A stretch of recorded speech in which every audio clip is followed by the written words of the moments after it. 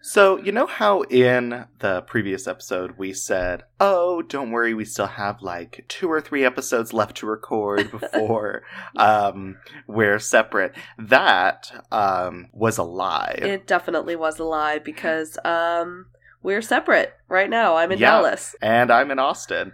And I mean, I will take a picture of my setup. Brittany's setup's very nice.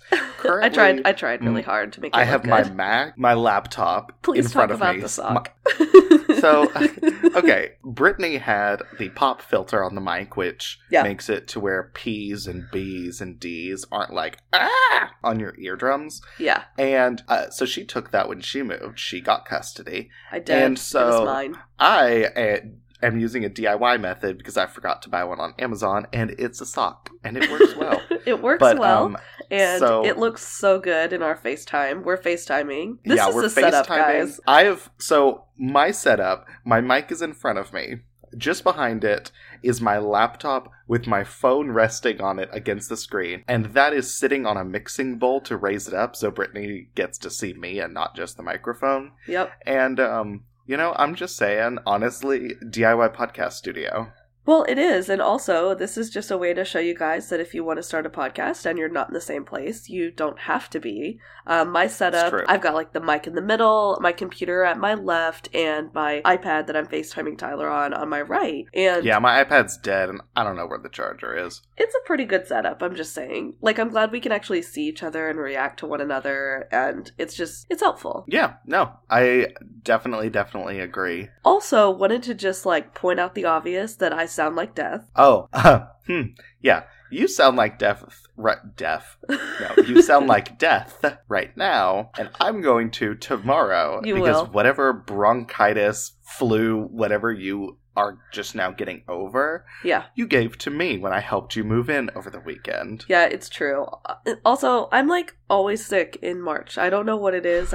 I'm always sick. See, I just get violently ill when I move, so we just have that in common. I guess so. I really wish it hadn't happened, because I remember I woke up the morning of the move and I was like, I'm dying. And I texted Tyler at like 6:30 and I was like, please bring the Dayquil, because I don't know what else to do. Yeah. I need something. So when I moved from Oklahoma to Seattle, we have a restaurant that was our favorite, me and my friends, our favorite restaurant. And it was a Chinese buffet that also had sushi. No. And we thought it was fine because we'd eaten it multiple times, and we also, you know, they make the sushi in front of you. It's not like sitting out there for days. Right, so it's fresh.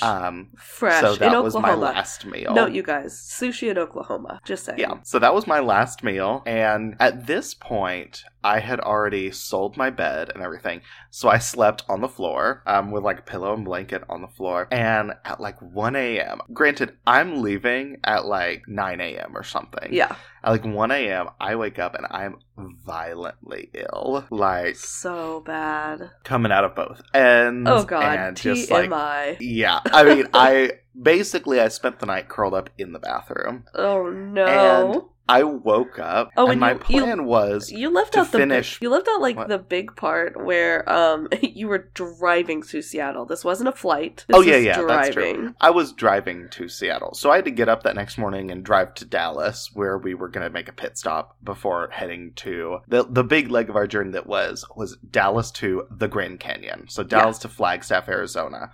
It's like a 14-hour drive, whatever. So I spent the night in the bathroom on the floor, crying and dead. And my plan was to finish packing that morning. And I had legit, like, tears break down because I was so sick. I couldn't get from, like, the bathroom to the front door. Yeah. Without needing to go back to the bathroom. And so I couldn't pack my car. And I was alone. Yeah. And so I called our mom. And then I called my friend who was driving with me, just bawling. And they were like, oh my God. Okay, we'll drive down there and we'll help. Yeah. So they helped packing. And my friend was at the hospital visiting her grandma who had a couple days before she'd had a stroke. And she was okay. Like, they got her to the hospital in time. She was all right. But she was like, can we drive up to the hospital so I could like say bye to everyone and then head to Dallas? And I was like, that's fine. You know, I was starting to feel better. A little bit better. Yeah. I had, you know, basically everything was out of my system. So I was like, okay, sure. We go to the hospital. Everything's fine, whatever. She says bye. And we're walking out of the hospital just outside the waiting room doors. And I needed to then change my pants. Oh, no. Because, yeah, so I literally was just like, okay, I'm going to go into the bathroom of the hospital waiting room and just throw away my underwear because I have to get in the car and drive. Yeah. My clothes are somewhere. Oh, God. This is horrible. But yeah, and then drove to Dallas. And then the next morning, drove to Arizona. Jeez. And then from Arizona, Sacramento to Oregon, then Seattle. It was a trip that will be unforgettable. Like, I loved it, but oh my God, if I don't have to drive that long in that few days ever again, I'm cool with that. But anyway, that entire story was there to say that I get violently ill when I move, and now apparently you do too. I wasn't violently ill the way you were, but I definitely felt like crap. Fair. You were just like coughing and sneezing and mucusy. Yeah, I was really mucusy. And I've also got like this like You didn't have food poisoning. I've got like this that's what I deduced. Yes. No, yours sounds like I had like severe food poisoning from Chinese food buffet sushi. So lesson learned, don't eat buffet sushi right before you are going to drive across the country. Not a good idea. Even if they're making it in front of you, if it's a buffet, maybe just go for like the noodles and rice. Maybe avoid the sushi. If you're in Oklahoma, maybe avoid the sushi. Yeah, no, that's fair. Yeah, that's absolutely fair. Yeah. Well, with that... Sorry, y'all, for the TMI story. But... Yeah, with that, I think I'm just gonna, like, remind our listeners to check out our Patreon. Okay, well, you know. There is no transition from both ends. Well, there certainly was when I was trying to move. Oh, God. From both ends.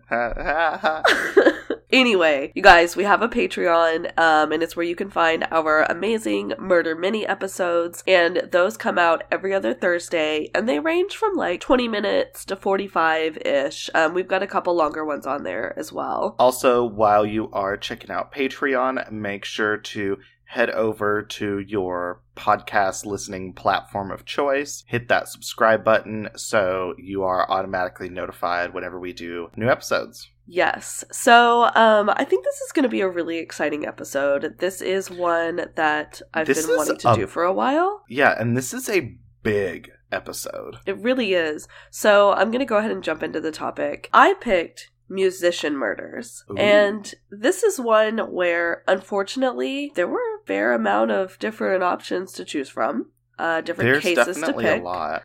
This is something that, you know, when someone in the spotlight is murdered, it's automatically like a huge deal. And I know I definitely went big with this one, and I know you did too. Yeah.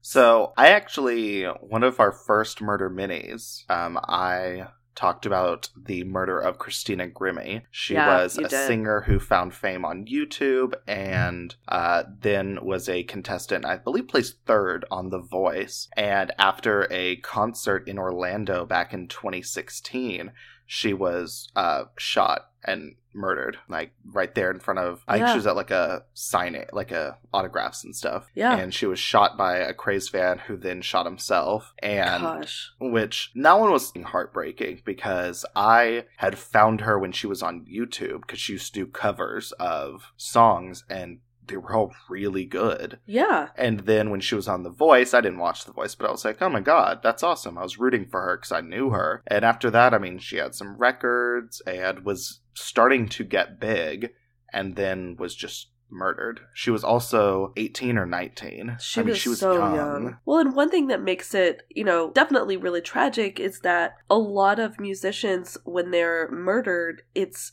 because of their fame, like whether someone felt that they were too big or a crazed fan or something else. It just, unfortunately, a lot of the times their fame plays a role in their death. And that's really sad because they're doing what they love and it ends up being their demise and not, because I know there's also musicians who are addicted to substances and, alcohol, drugs, and that can be a big part. There's the 27 Club, like Amy Winehouse, Kurt Cobain, Janis Joplin, who most of them wound up destroying themselves. And I can imagine that just being that famous at such a young age. Can't even imagine it. How do you have a grip on reality when I don't know if you do. You don't live in reality. Right, like, you don't. You can't, oh shit, I need this for dinner. I can go to the store and grab it. You can't do that. You can't do that. You can't walk out of your apartment to go get something or to go have drinks with friends because you're going to be sworn. And you also, how do you know who is your friend? How do you know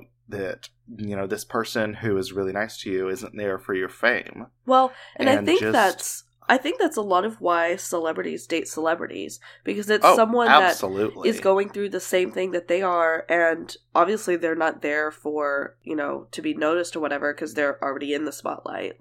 Well, and the other part of it is there's this obsession that we have with not only celebrity culture in general, but with the downfall of an icon. I mean, you can look at when Britney Spears was going through some of the toughest times of her life, and every action that she did was plastered everywhere. I am definitely someone who is fully understanding and fully supportive of Britney Spears and everything that she went through, because she became the world's biggest pop star at the age of 15, 16. Gosh, she was so young. I forget how young she was. That's a freshman, sophomore in high school. Yeah. Your life changes. And even before that, she had fame because she was on the Mickey Mouse Club and shit. Absolutely. And so her entire life was revolved around her being this object owned by everyone else, and so when she had a breakdown, she had a breakdown, it instantly becomes, Britney Spears is crazy. She shaved her head, she beat up a car with an umbrella, and it's like she can't do anything. The only time she has to herself is, I guess, if she hides in her room, closes all the blinds, and sits in the dark. How can you put that kind of pressure and that wanting someone to break down and wanting someone to fall we do in the public eye, and every single time society does it, and it's so sad. It's just, it's something we do, and it's tragic because absolutely these people are creating art, creating this thing for us to consume that we all enjoy, that makes us happy, it makes us feel things, and because of that worldwide status they have, they no longer have a personal life. No. Rihanna is in an abusive relationship, and it's the cover, the photo taken of her after she was beat is plastered across every magazine, and every news headline is about her assault, and there aren't things you can really keep private. No. And so which is it really is. It's just absolutely tragic, and unfortunately, not that any of our cases are fun to talk about. These are going to be extra not fun. But before we jump into that, how about you tell us about the wine? What wine did you pick for this topic? So the wine I chose today is the 2017 Mark West Pinot Noir. And to quote their website, Mark West was founded in 1978 with one desire only: to craft remarkable Pinot Noir that delivers exceptional quality at an affordable price. With equal parts patience, hard work, and passion, we followed our dream from vineyard to barrel to bottle. So, that tells you everything. Why did you start to get an accent in the middle of that?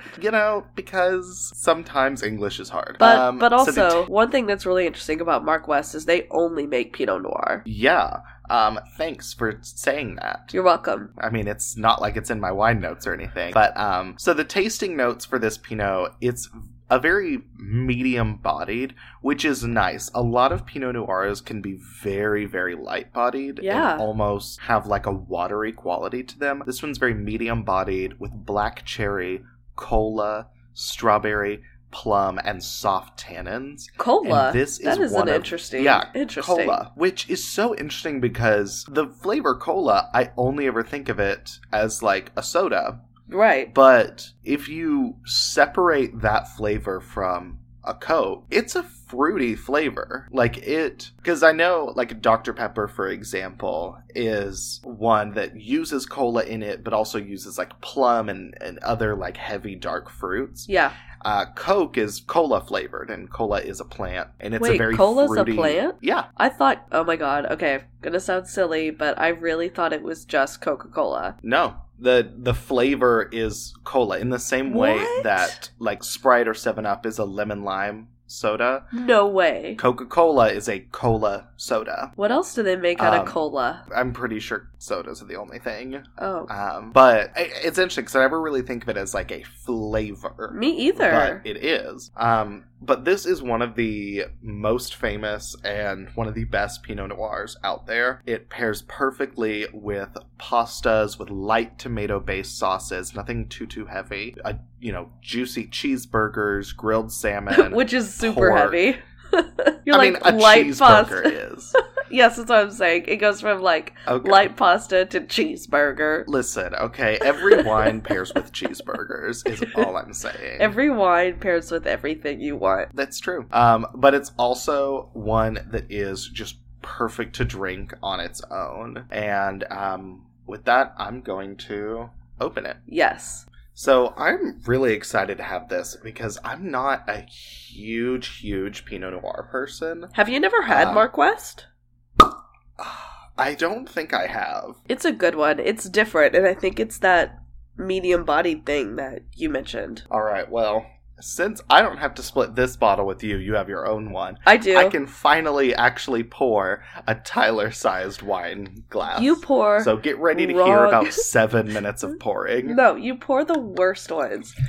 He fills it up all the way to the top, basically.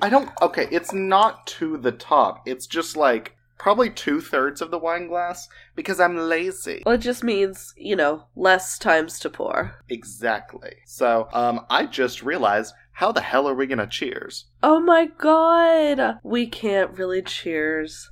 That sucks. We can air cheers, and then I have a spoon next to me. I could make a cheersing sound.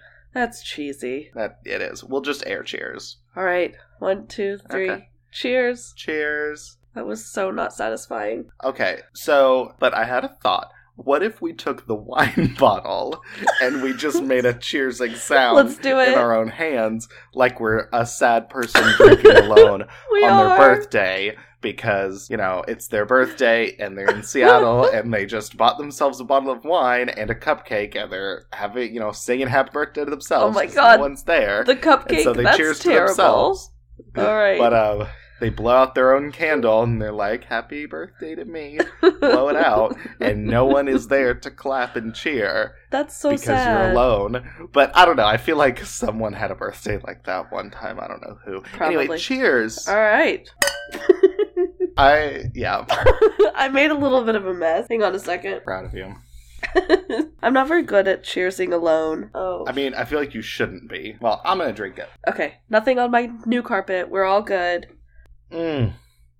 That's good. It's good. You see what I'm saying? It's medium bodied, so it's more like reds we normally drink. Yes. So Charlie's in here sitting next to me. He's like, Mom, what are you doing? Oh, I can see him. All right. Well, I think it's your turn to go first this week. So, the case I chose is one that, I had to pick this one. Are you nervous to do it? I'm nervous to do it because I want to do her justice and because I know how impactful she is. And so the case I'm doing is the murder of the Tejano queen, Selena Quintanilla Perez. Yep. And, Selena is someone who continues to inspire so many people. She is one of, if not the most impactful figures in Tejano music and still is this icon for millions of Hispanic people in South Texas and northern Mexico. And other parts of the United States as well. Selena fans, they go all around the world. Absolutely. So I was fairly familiar with the Selena case before I did a lot of my research. Yeah. But the two big things that I used was actually an interview with my friend Joey Aranda. He grew up in Laredo in South Texas. Oh, yeah. In a Hispanic family and grew up with Selena's music. That's and amazing. She was hugely impactful to him and to his family. So I interviewed him. And so my other source was VH1's Behind the Music Selena. I don't know if I've ever seen that one. So VH1 used to do, for those of y'all that don't know, it used to do Behind the Music, which was like an hour-long documentary where they explored the lives and the rise and fame of these different musicians. Yeah. And they did Selena's after her death, and it is just, it's really good. Yeah. And I it's believe it. very 90s. Yeah. So I'm going to jump in. Well, and there's also the movie with J-Lo. Yes, that's true. I have actually never seen the movie Selena with J-Lo. It is really good. I mean, it is what gave J-Lo her start and also what made her decide she wanted to go into music. And I think that's J-Lo's only Golden Globe nomination. Oh, really? And don't know why I haven't ever seen it. Probably because it came out, I think, in like 1997 or 1998. It did. It came out a couple years after her death. Small child. Yes, you were.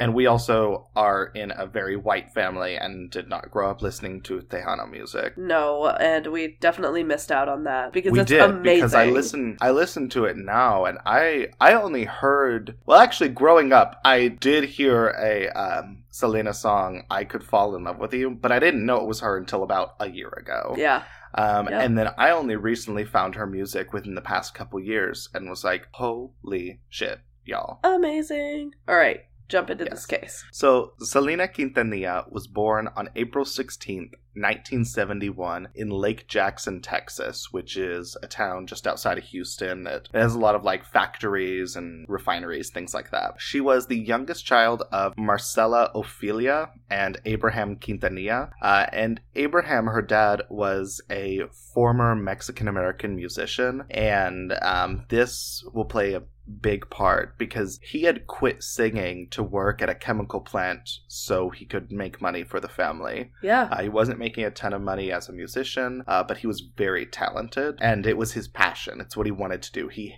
hated working at this chemical plant, but it's how he could put food on the table. And he would sing at home after work, and that was really what introduced Selena to music. She would sing along with her dad. He showed her like all the stuff he listened to growing up, and she would sing along and was really good. Yeah. So she's 6 years old, and her dad is encouraged by just how good she is. She can harmonize and carry these melodies that adults struggle with. So he decided to create a family band with Selena and her siblings, and that was how Selena y los Dinos was born. That's the band's name. That's awesome. So her dad decided to quit his job at the chemical plant, and he opened a restaurant that served Mexican food, and it also had live performances. And this is where Selena y los Dinos would perform, and that's kind of how they got their start performing in front of people. So in 1981,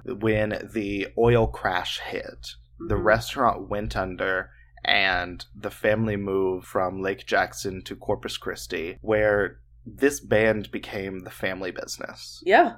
It went from being a hobby and a passion project to this is how they put food on the table. This is how they're bringing in income. So for 6 years, the band bounced around South Texas, playing at bars, weddings, clubs, just performing where they could to make money so that the family could pay their bills and also kind of grow their children's talent. Yeah, survive. By the mid-1980s, Selena was growing in age, talent, and beauty, and the band began opening for larger acts, and they actually began recording some songs and albums for a local label. And at this point, the band was not really in the Tejano scene, which Tejano is a fusion genre. It has aspects of country, jazz, sometimes a little bit of reggae, Mexican music that's all fused into this very energetic genre. Yeah.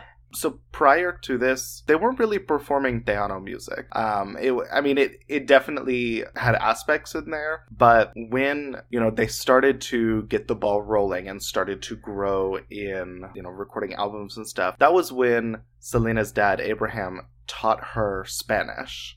And that was when... She didn't know until then? No. She and her siblings didn't know Spanish. Growing up, they spoke English. Which, that's not abnormal. For a lot of families that live in America, generally the parents know Spanish and the kids don't. But I didn't know that about her. Or they'll know a little bit of Spanish, but what's said around the house and stuff. English at home and stuff for the most part. Yeah, you're not necessarily going to really pick up on a lot of the Spanish. But Abraham wanted to teach Selena Spanish, and she began to write songs and sing in Spanish. And when she made the shift, or when the band made the shift to Tejano music, that was like the catalyst that exploded them. Because Tejano music, at the time, it's a boys' club. It is very much populated by male singers and male-driven bands. And here comes this, 15-year-old girl fronting this band. And she is good. Yeah. She has that kind of talent that can't be taught. That she just innately knows what to do with the vocal structures of her songs and make them sound beautiful. She has this emotional maturity with her singing that is unmatched by her peers. Her talent was just crazy insane. Amazing. It's absolutely insane. And also Tejano music is very big in southern Texas and northern Mexico, and in a lot of Mexican-American families, Tejano music is huge. So when they became this Tejano band, they exploded. And in 1987, 15-year-old Selena was named Female Vocalist of the Year at the Tejano Music Awards. Over the next 9 years, she would go on to sweep the awards. Yep. And probably the most important year for her at them was in 1989, when a record executive, Jose Bahar, was in the audience and he saw her and was like, holy shit. Yep. I have to get her on my record. Yep. So Jose reached out to Abraham to sign Selena to EMI Latin,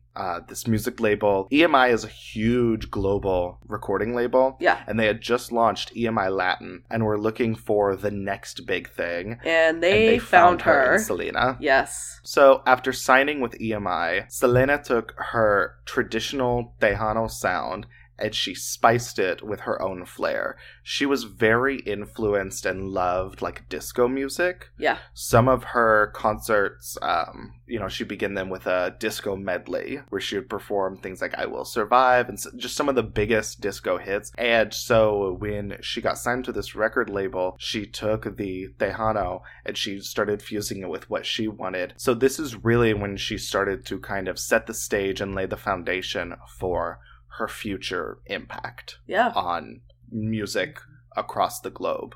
So a couple years after creating the band during all this, the band decides to hire this guy named Chris Perez, who he wasn't a Tejano musician. He was a guitarist and was very rock and roll kind of guy. Oh, yeah. But he gelled very well with the band. Personal relationships were really great. Creative relationships were really great. And he was a perfect match for the band. Yep. And Chris and Selena started dating, and Dad was not having this. So Abraham is pissed about this. Oh, yeah. He was a very controlling and strict dad. So Selena and Chris dating was not okay. And this was also the first time that an outsider had joined the band. Yeah. I mean, Selena y Los Tinos had always been the family band. Right. So he wasn't okay with that, but they dated anyway, because what teen is really going to listen to their dad when he tells them not to date someone? I mean, no one. So by 1990, her popularity was spreading across all of North America, and she was seen as a celebrity of the people. She would always be willing to sign autographs. She would promote charities that kept kids in school and kept them off drugs. Yeah. I mean, she was very involved, and she was able to mingle and create relationships with her fans, both before and after her shows, but also during. Yeah. And it was this, like, magnetic personality that she had that really drew a person to her. So, at a concert in San Antonio in 1991, a 31-year-old nurse spotted Selena and was drawn to her. This was the first time she had ever seen Selena in person and was like, oh my god, that's her. I love her. And this person was Yolanda Salvidar. By the early 90s, Selena is on top of the Latin music charts. Her breakout song was Como la Flor, and this song really got her the status of as the reigning Tejano queen. Again, before her, it was very male-dominated. So to have the song Como la Flor hit the way it did from this beautiful, talented woman was unheard of in this space. Yeah.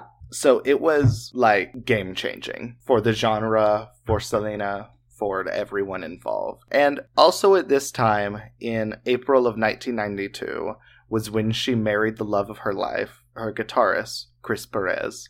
And she announced that she was now Selena Quintanilla Perez. So I love that she, like, added his last name on there, because most celebrities don't do that. Oh, yeah. And I mean, to be fair, she was known as Selena. It's like, true. One name. Like it's true. Madonna or Cher, she was Selena. That is true.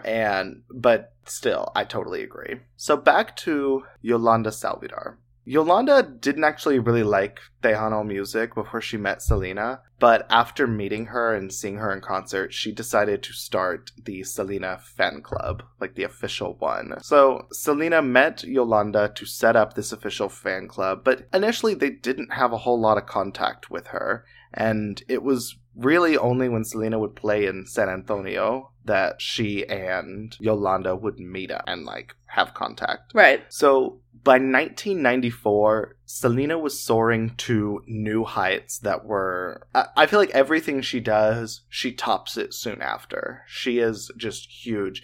And in 1994 was when she won her first Grammy for the album girl. Selena Live. Yes. And Selena Live put them on this platform of being the next big thing. After winning this Grammy and getting this notoriety from outside of the Mexican American and Hispanic culture and just being set up on a national and global stage, she wanted to strike while the iron was hot, and she'd always wanted to do an English language album. Yes. And after winning this Grammy, this was when she started writing her English language songs and developed a strategy for what was poised to be her crossover album. Yeah. And this English language album, it was designed to launch Selena into being an international pop star, like just huge on a global scale. Yeah. During all of this, she's also working on her personal dream of being a fashion designer. She was always very well known for her amazing fashion. She wore these bustiers and was just this beautiful woman with this great taste in fashion. Oh, yeah. And fashion was always one of her passions. I can definitely see that. Just looking at some of the things she wore, like, yeah. Amazing. And so she decides to meet up with a couple designers and start creating her own line of clothing. And at this point now, she's being pulled in two directions: her fashion business and her singing stardom. And this was where Yolanda Salvidar started to become a huge part of Selena's life. So Selena was opening her fashion boutiques, and she needed someone to run them. Yeah. And there was Yolanda. Yolanda was her trusted friend. She ran her fan club, and she was always there for them. So, yeah. So Yolanda was hired to manage Selena's retail stores, even though she was a nurse and president of her fan club. She had zero retail experience. Yeah. But she was the one that they chose. So Yolanda Salvidar began to involve herself heavily, and she began setting herself up as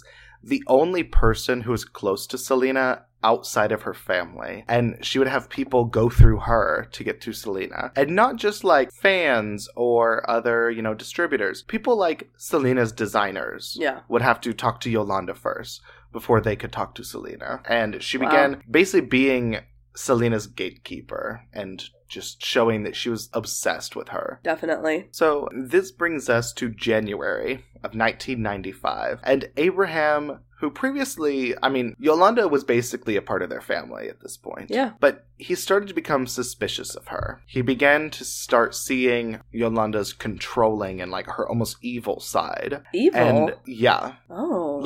And Selena is caught in the middle of this. She is caught in between her friend and her father. Yeah. I didn't realize this happened. That she had an evil side that was showing. So right now, Selena's popularity is at insane heights. She is a superstar, and she's in the process of kind of recording and finishing up her English language album. This was when Selena and Yolanda began to travel to Monterrey, Mexico, because she wanted to open up a boutique there. Oh, yeah. She had a couple in Texas, and she wanted to expand into Monterrey. So in early 1995, Abraham is suspicious of Yolanda, and he finds documents that show Yolanda had been embezzling thousands of dollars Damn it, from Yolanda. her fan club. So they hadn't been able to find evidence if she was stealing from the boutiques and retail store yet, but they found very strong evidence that she's embezzling from the fan club. And so in early March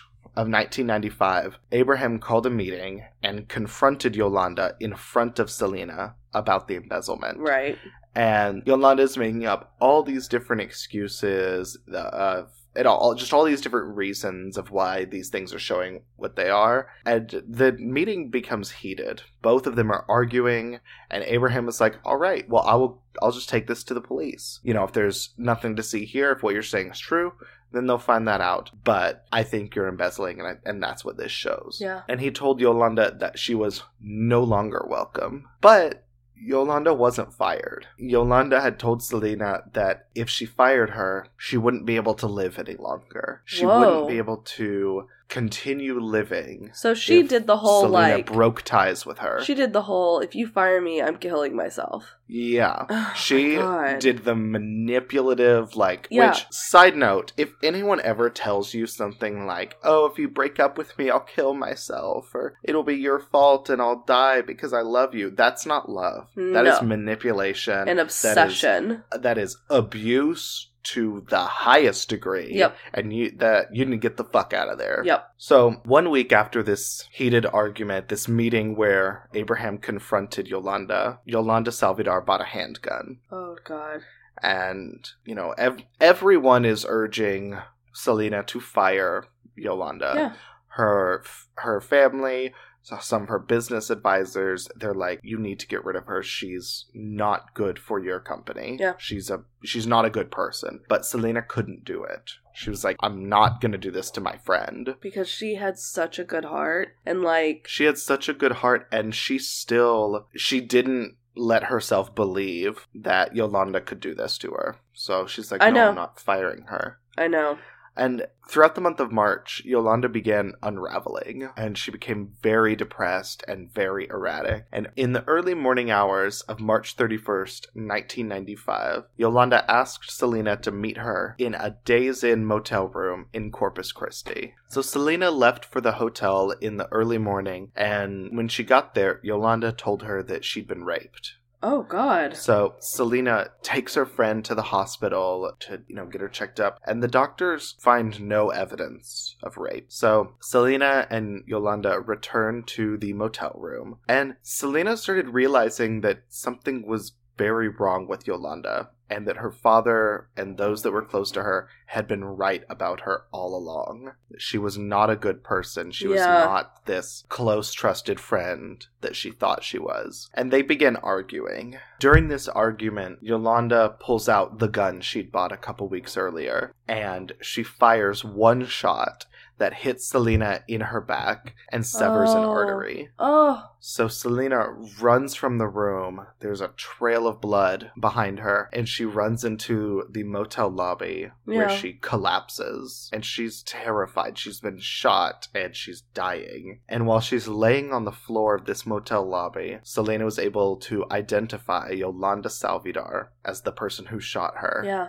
and those would be her last words. Oh, no. I did not know those were her last words. Selena died from her gunshot wound on March 31st of 1995 at the age of 23. She was so young. She was so young. So, Yolanda Salvador, after this, was in a standoff with police. She was sitting in her truck with the gun to her head. Yeah. She's just threatening to kill herself. And negotiations were taking place, and after a while they did work, and Yolanda was sent to jail, and she was sentenced to life with the possibility of parole. After how long?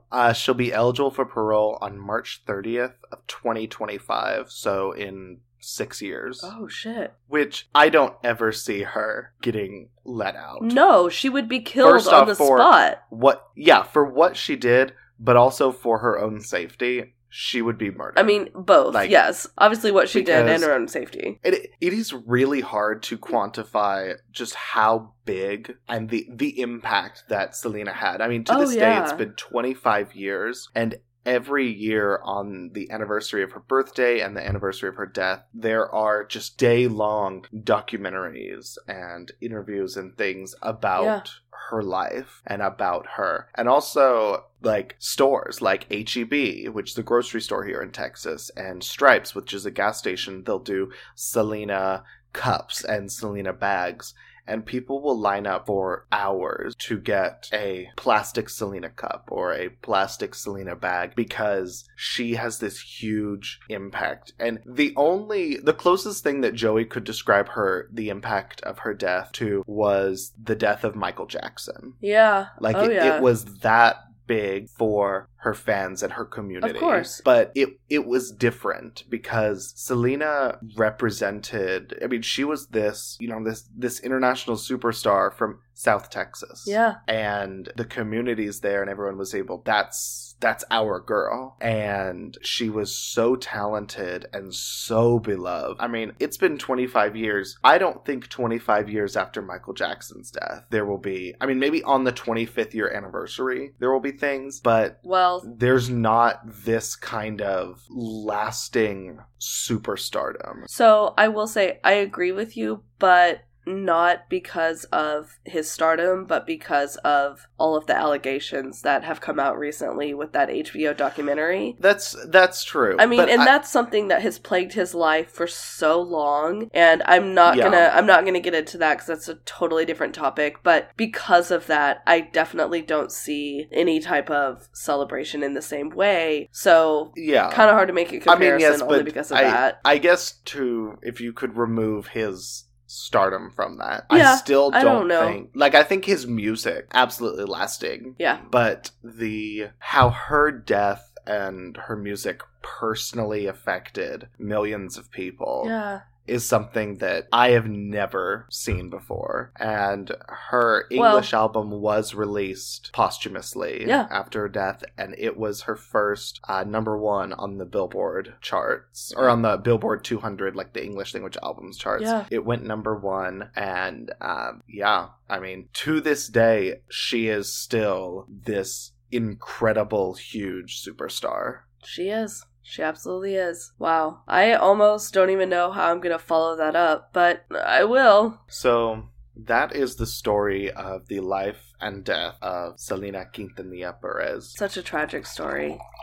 I know. Yeah, pour more wine, because mine is also going to be awful. I know. I know who you did, and I'm excited to learn more, because honestly, I know so little about all of this. So I also picked a really huge, gigantic case. I picked the murder of John Lennon. Okay. So the sources I used was, it's source, singular, Wikipedia, but multiple different pages, like the John Lennon page, the Killers page, the murder page, and also the Beatles page.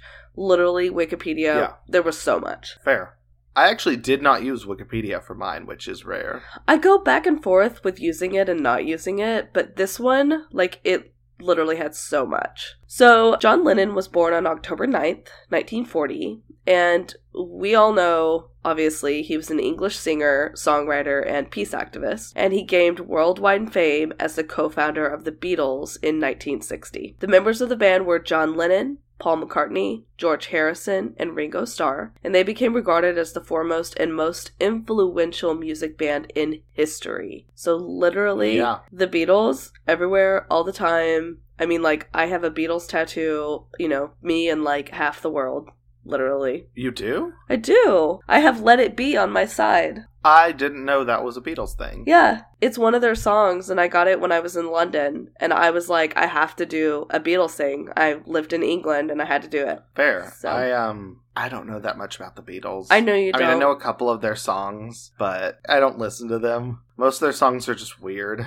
I love the Beatles, but that weirdness and that experimental aspect they have was huge, and that's part of why they are who they are. I mean, there is no denying they are the biggest and most influential band that has ever been. Yeah, so their music was rooted in skiffle, beat, and 1950s rock and roll, and they were integral to pop music's evolution into an art form and into the development of the counterculture of the 1960s, which is, like, again, fucking huge. They often incorporated classical elements, older pop forms, and unconventional recording techniques in very innovative ways. So like I was saying, they were experimenting with different music styles, from like pop ballads to Indian music to psychedelia and hard rock. So they're all across the board, and you can tell it when you listen to their discography how it just changes throughout their time. I mean, they have some songs that's like, this is great to like relax at a, you know, just lay in the grass in the park. And then you have some that are like, this would be great to do a bunch of acid to. And then you have some that you're like, I could just like jam the hell out to this. Literally all of it. It's all there. All of it. And there's Don't take a bunch of acid, kids. No, don't do it. Don't do it. There is a Beatles song for like every emotion. Like, every mood, every emotion you're feeling, there's a Beatles song that's going to match that. Fair. So by early 1964, Beatlemania had totally set in. This was a worldwide thing. They were international stars. They were leading this so-called British invasion of the United States pop market, and they were breaking numerous sales records, just all across the board. However, in 1970, they disbanded, and many of them went on their solo careers. Really? Yeah. So they were... Is it bad that I thought... I didn't realize they disbanded before John Lennon's death. I thought his death was what split them up. No. They disbanded in the 70s, and, like, they stopped getting along as much. And, I mean, you hear, like, Yoko Ono split up the Beatles, and... that's sexist garbage. Yeah, I don't believe any of that. But I do want to go through just, like, talking about how phenomenal they were and what a change they made to the music industry. I just want to list some of the awards that they got. So, they are the best-selling band in history, with estimated sales of over 800 million records worldwide. Fuck. They are the best-selling music artist in the United States, with 178 million certified units. The group was inducted into the Rock and Roll Hall of Fame in 1988, and all 4 of the members were inducted individually from 1994 to 2015. They have also had more #1 albums on the British charts and sold more singles in the UK than anyone else. Wow. In 2008, the group topped Billboard magazine's list of all-time most successful artists, and as of 2017, they hold the record for most #1 hits on the Hot 100 chart with 20. They've received 7 Grammy Awards, an Academy Award for Best Original Song Score, and 15 Ivor Novello Awards, which I don't know what those are. Well, Beyonce won like 7 Grammys in one night, so whatever. They were also collectively included in Time magazine's compilation of the 20th century's 100 most influential people. So, literally, so much. I will say, I am honestly surprised that they had a, couple decades-long career. No. 10 years. Okay. Decade-long career and only won 7 Grammys. Well, I think a lot of, just the craze and their continued fame is now. Like since they disbanded and beyond. So John Lennon was married more than once. His first marriage was to a woman named Cynthia, and they had a son. Their son's name was John Charles Julian Lennon, and he was born April 8th, 1963. He was the direct inspiration for 3 of the Beatles songs: Lucy in the Sky with Diamonds in 1967, Hey Jude in 1968, and Good Night in 1968, which I never knew that Hey Jude was about his son, and it like changes the way I listen to it now. So, of course, another of Lennon's spouses was Yoko Ono, and they met on November 9th, 1966, when Lennon went to the art gallery in London where Yoko was preparing her conceptual art exhibit. And they were introduced by the gallery owner, and Lennon was just very intrigued by what she was doing. Her art project was called Hammer and Nail, and in this project, people would go into the gallery and hammer and nail into a wooden board, and this was what was creating the art piece. And so Lennon was seeing this before anyone else and like wanted to do it, and she was like, no. But anyway, this is when they met, and things went really well, and he ended up ending his previous marriage, and Yoko and Lennon were married in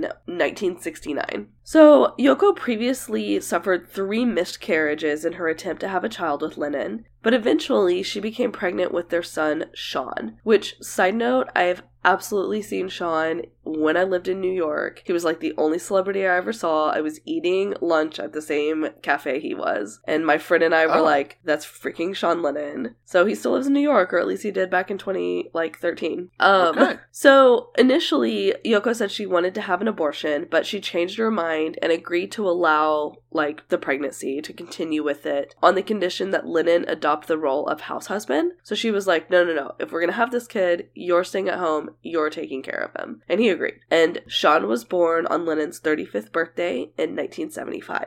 Okay. So, now to the bad part. On December 8th, 1980, the day started out like any other for Lennon. Photographer Annie Leibovitz went to the Lennon's apartment to do a photo shoot for the Rolling Stone. So, Lennon and Yoko were being in photographs together, and this was Annie Leibovitz, who's like a freaking phenomenal photographer. She's like... Oh, she's amazing. It's like your goal is to be photographed by her. Like, she's still doing her art. The couple lived at the Dakota, and this was a co-op apartment building that was located on the northwest corner of 72nd Street and Central Park West on the Upper West Side in Manhattan. So it's like facing the park. It's like a gorgeous, gorgeous building. Construction was completed in 1884, so it was older. And Lennon had been living there since 1973, so he'd been there for a while. Yeah. So Leibovitz promised Lennon that the photo of him and Yoko would end up on the front cover of the magazine, even though she was trying to get a photograph of him alone, and he's like, no, my wife's going to be in this photo too. Is this the famous photo where they're like... laying naked together? Laying naked, yeah. Yes. Okay. I didn't know that. I assumed that photo had been taken earlier. Nope. It was the day of his death. Wow. So Leibovitz left her apartment at about 3:30, and after the photo shoot, Lennon gave an interview to San Francisco DJ Dave Sholin for a music show to be broadcast on the RKO radio network. And then at about 5:40, Lennon and Yoko, they were delayed a little bit by a late limousine, left their apartment to mix the song Walking on Thin Ice at the Record Planet studio. So they literally had such a full day. Yeah. Around, before recording that, when they were walking to the limo, they were approached by Mark David Chapman, who was seeking an autograph. And this was something that was very common. Lennon was used to people waiting outside the Dakota to ask for his autograph.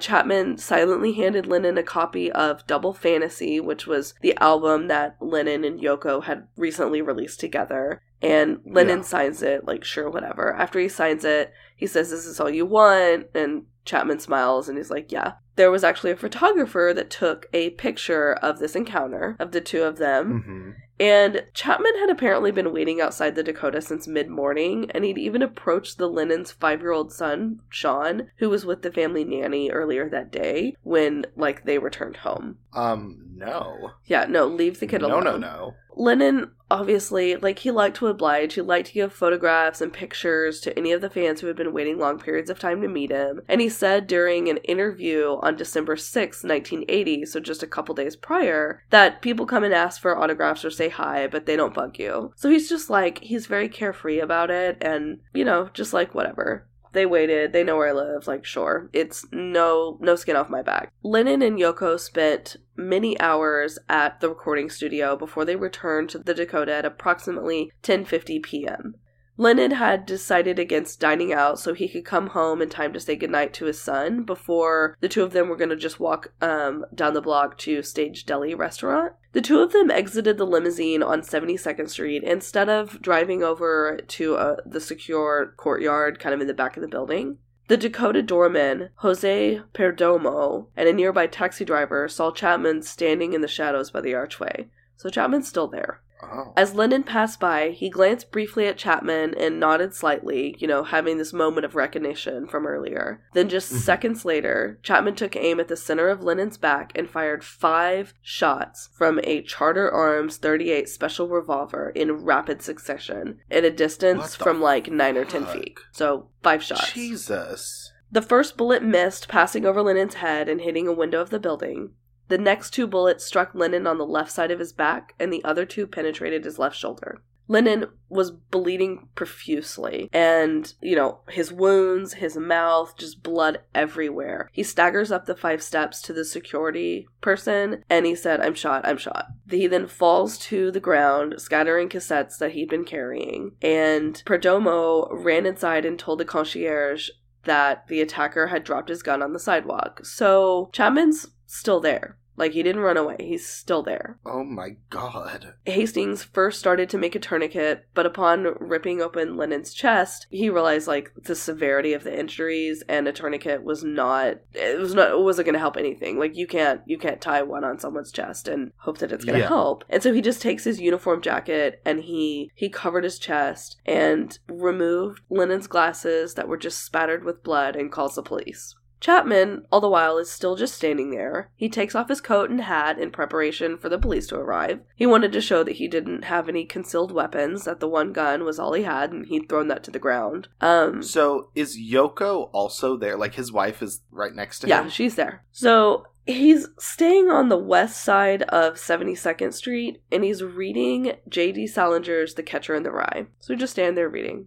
What the fuck? Perdomo shouted at Chapman, "Do you know what you've done?" To which Chapman calmly replied, "Yeah, I just shot John Lennon." Officers Stephen Spiro and Peter Cullen were the first 2 police officers who arrived at the scene, and they had been nearby when they heard the report about shots fired at the Dakota. They arrived around 2 minutes later and found Chapman just standing there. They immediately put him in handcuffs and placed him on the backseat of their squad car, and Chapman made no attempts to flee or resist arrest. He was just like, okay.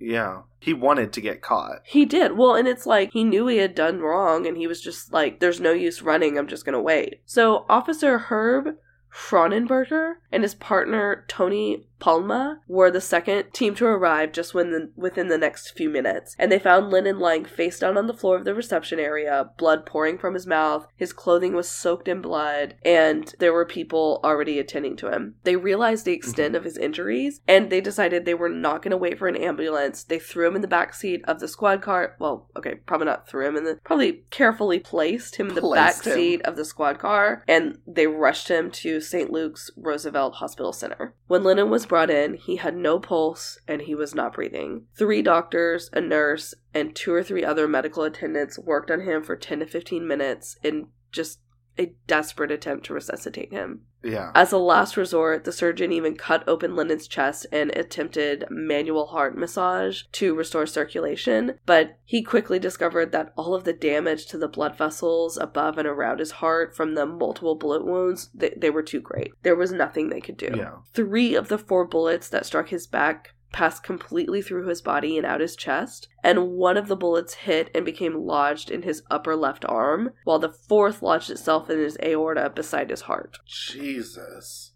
So these shots, they affected his organs, particularly his left lung and all the major blood vessels around his heart, and they were just virtually destroyed upon impact. Yeah. John Lennon was pronounced dead on arrival at Roosevelt Hospital, and he was only 40 years old. The cause of death was reported on his death certificate as hypovolemic shock caused by the loss of more than 80% of blood volume due to multiple through-and-through gunshot wounds to the left shoulder and left chest, resulting in damage to the left lung, to the left subclavian artery, the aorta, and aortic arch. So, lots of medical words to say he bled a lot. Lost almost all his blood. Yeah. According to this report, even with very quick medical treatment, there was no person that could have lived for more than a few minutes with these bullet injuries. Lennon was cremated at the Ferncliff Cemetery in Hartsdale, New York on December 12th, and his ashes were given to Yoko, who chose not to have a funeral for him. She later spread his ashes in Central Park. So, the world reacted in so very different ways all around the globe. Yoko asked the hospital not to report to the media that her husband was dead until she could go home and tell Sean. She was like, please do not let this get out until I can go home and tell my son that his dad's died. And, she said he's probably up watching TV, and she did not want him to learn of his dad's death watching TV without her there. Yeah. So, meanwhile, news producer Alan J. Weiss of WABC TV had been waiting to be treated in the Roosevelt Hospital ER after being injured in a motorcycle accident earlier that evening, and he saw Lennon being wheeled into the room surrounded by all these different police officers. He learned what happened, and he called the station to relay the information. Oh. Eventually, word made its way through the chain of command to ABC News president Ronnie Arledge, who was tasked with finding a way to bring this major development to the viewing audience. Well, when Arledge received the word of Lennon's death, there was a game going on between the New England Patriots and the Miami Dolphins, and the game was tied with less than a minute left in the fourth quarter. The Patriots were in the process of driving towards the potential winning score of this game. So the task was given to sportscaster Howard Cosell to announce Lennon's death on ABC's Monday Night Football with 30 seconds remaining in the fourth quarter. So, when you're watching football and they're just doing that voiceover, he goes from and the Patriots are driving into the end zone and we have word that we need to announce, just goes right into it. Shit. And then ends the game with this is such a tragedy, da da da da. It was 2 sentences, but that's how his death was announced to the world.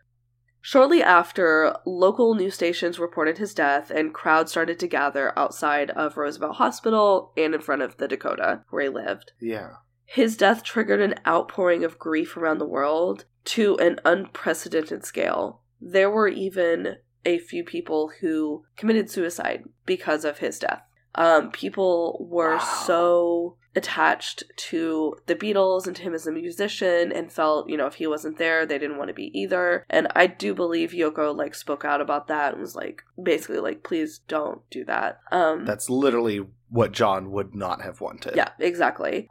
So I want to read this one quote. It's kind of long, but I think it really encapsulates the world's reaction to John Lennon's death. So Jay Cox was reported saying in Time magazine, "The outpouring of grief, wonder, and shared devastation that followed Lennon's death had the same breadth and intensity as the reaction to the killing of a world figure, some bold and popular politician like John or Robert Kennedy, or a spiritual leader like Martin Luther King Jr. But Lennon was a creature of poetic political metaphor, and his spiritual consciousness was directed inward as a way of nurturing and widening his creative force. That was what made the impact and the difference. The shock of his imagination and the penetrating and pervasive traces of his genius. And it was the loss of all of that in so abrupt and awful a way that was mourned last week all over the world."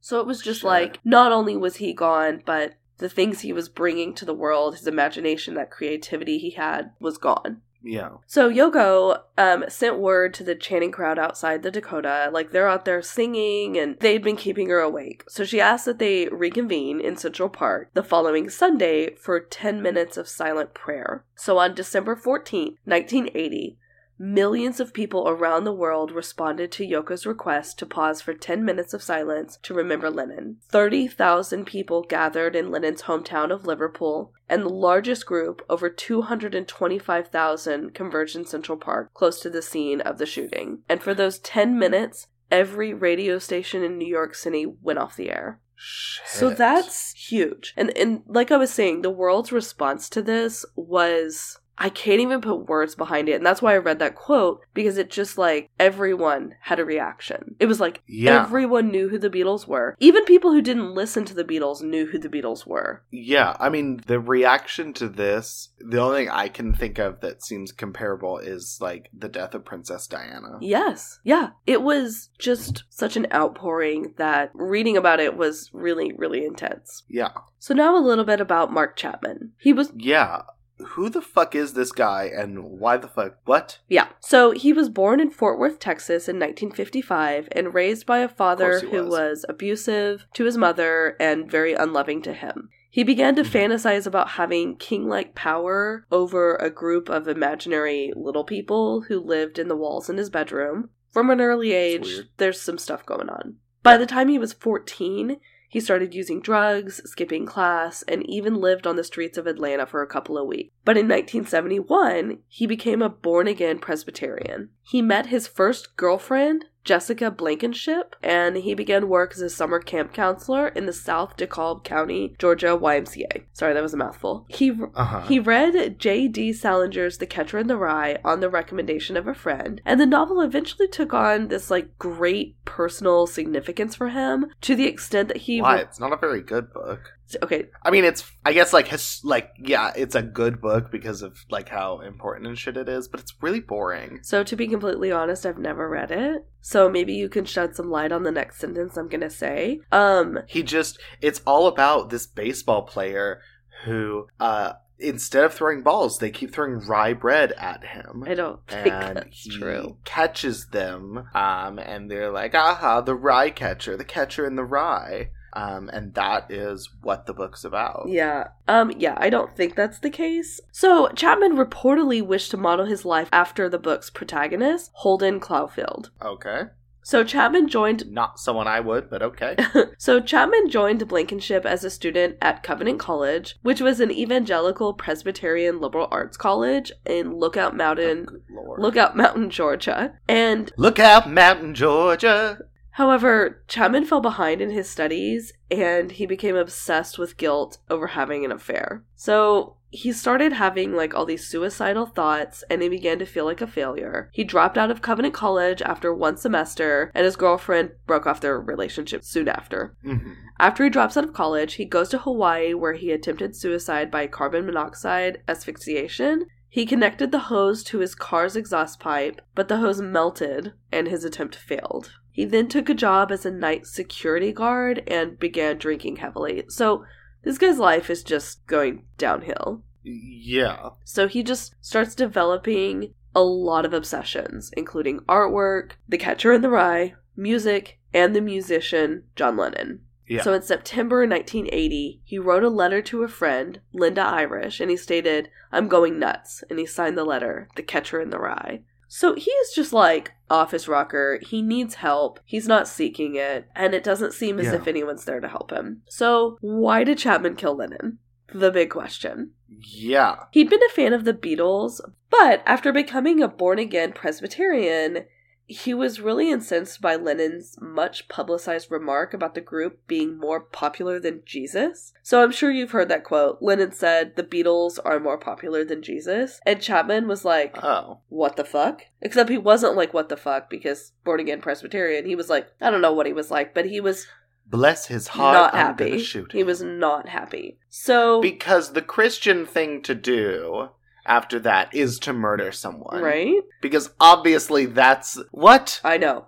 Dumb. So Jan Reeves, who was the sister of one of Chapman's best friends, reported that Chapman seemed really angry toward John Lennon, and he kept saying he could not understand why John Lennon had said that the Beatles were more popular than Jesus. And according to Mark, there should be nobody more popular than the Lord Jesus Christ. And he said it was blasphemy. I mean, I'm pretty sure, if you're a believer in Jesus and stuff, pretty sure he's not worried about, like, popularity contests, but... Yeah, I know. I don't think he is either.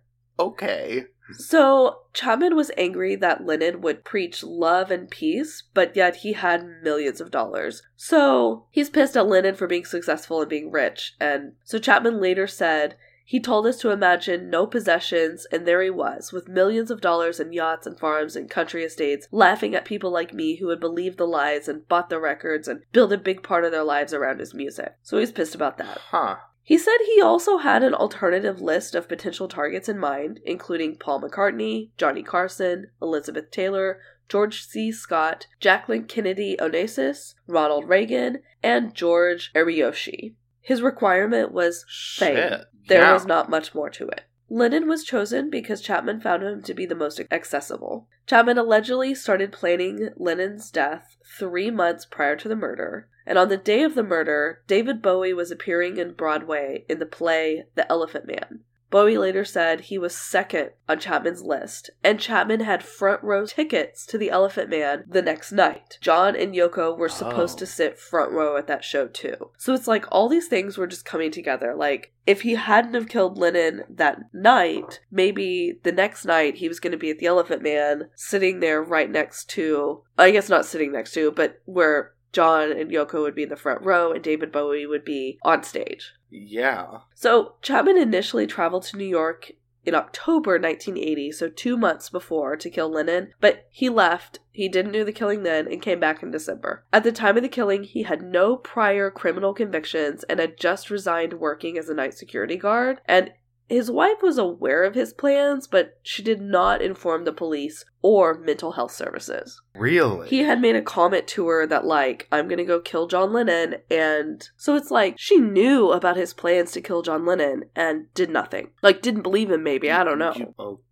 Okay. So, after the murder, Chapman's legal team intended to mount an insanity defense, and it was going to be based on the testimony of mental health experts who said he was in a delusional, psychotic state. He was more cooperative with the prosecution team, who argued that his symptoms fell short of a schizophrenia diagnosis. As the trial got closer... So, wait, he's more cooperative with the people who want to put him away than the people defending him? Yes. What the fuck? So as the trial is approaching, he instructed his lawyers that he wanted to plead guilty based on what he had decided and that this was the will of God. The judge allowed the plea change and concluded that Chapman was sane, sentencing him to a prison term of 20 years to life with a stipulation that mental health treatment would be provided. Chapman has been denied parole 10 times after he became eligible in 2000, and the most recent parole hearing was in 2018, which he was denied.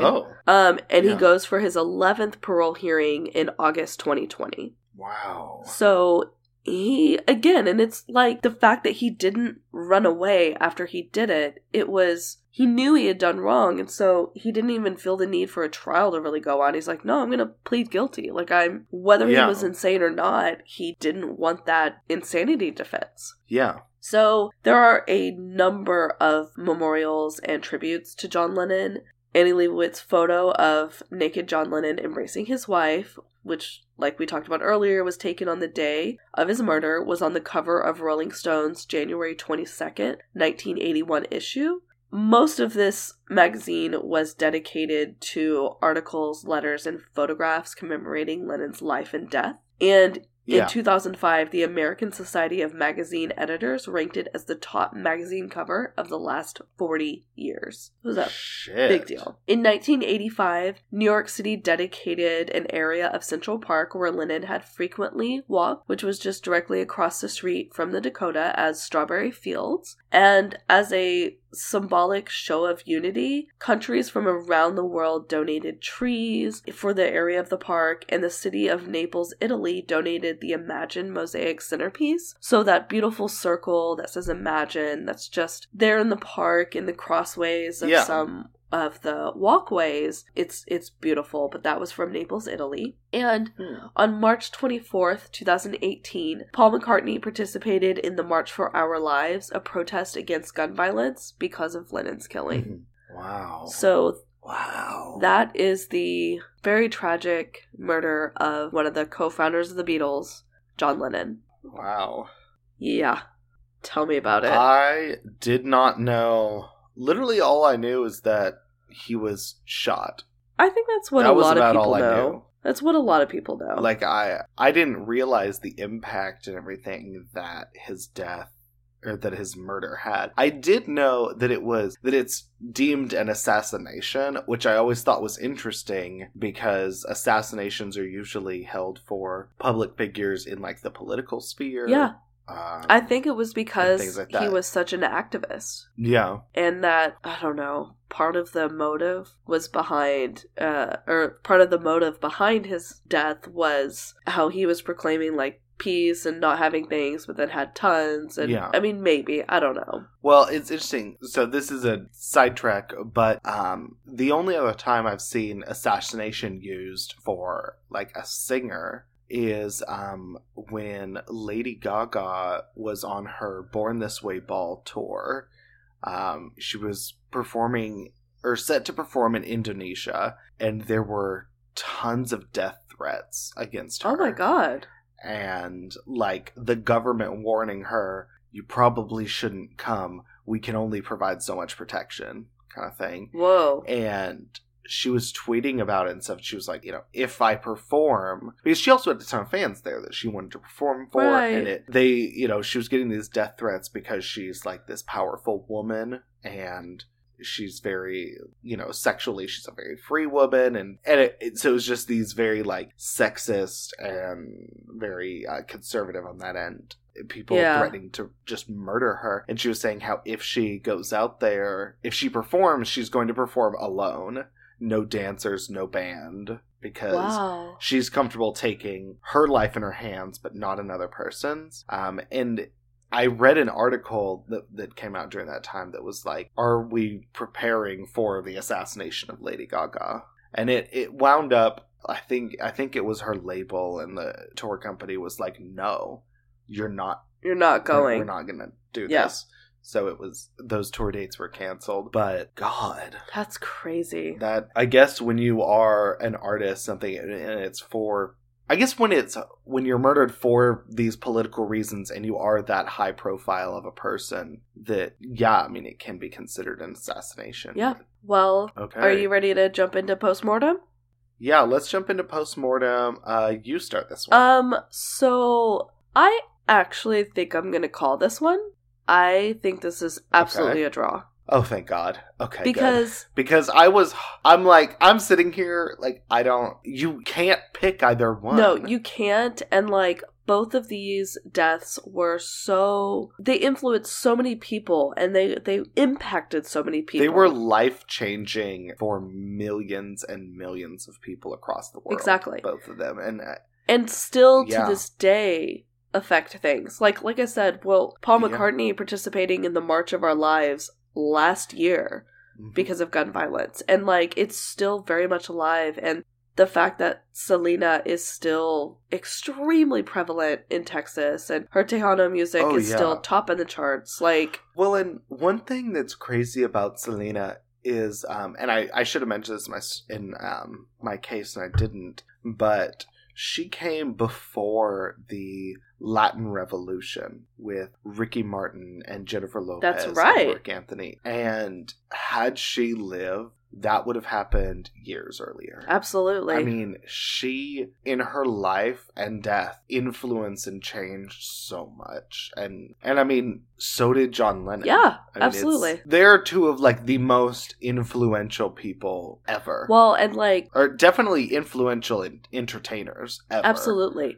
And, like, the Beatles are still so relevant, as in, it's within the last, like, 5 years, I think, that their music was released on Spotify. And so that introduced them to a new audience that maybe had never listened before, and then they had easy access. I guess access was always there, but easier access to the music. Well, I remember just a few years ago when their discography was finally released to iTunes. Yeah. And I remember the frenzy, and every one of their albums, the top 20 albums, were all Beatles albums. The top 20 songs, the top...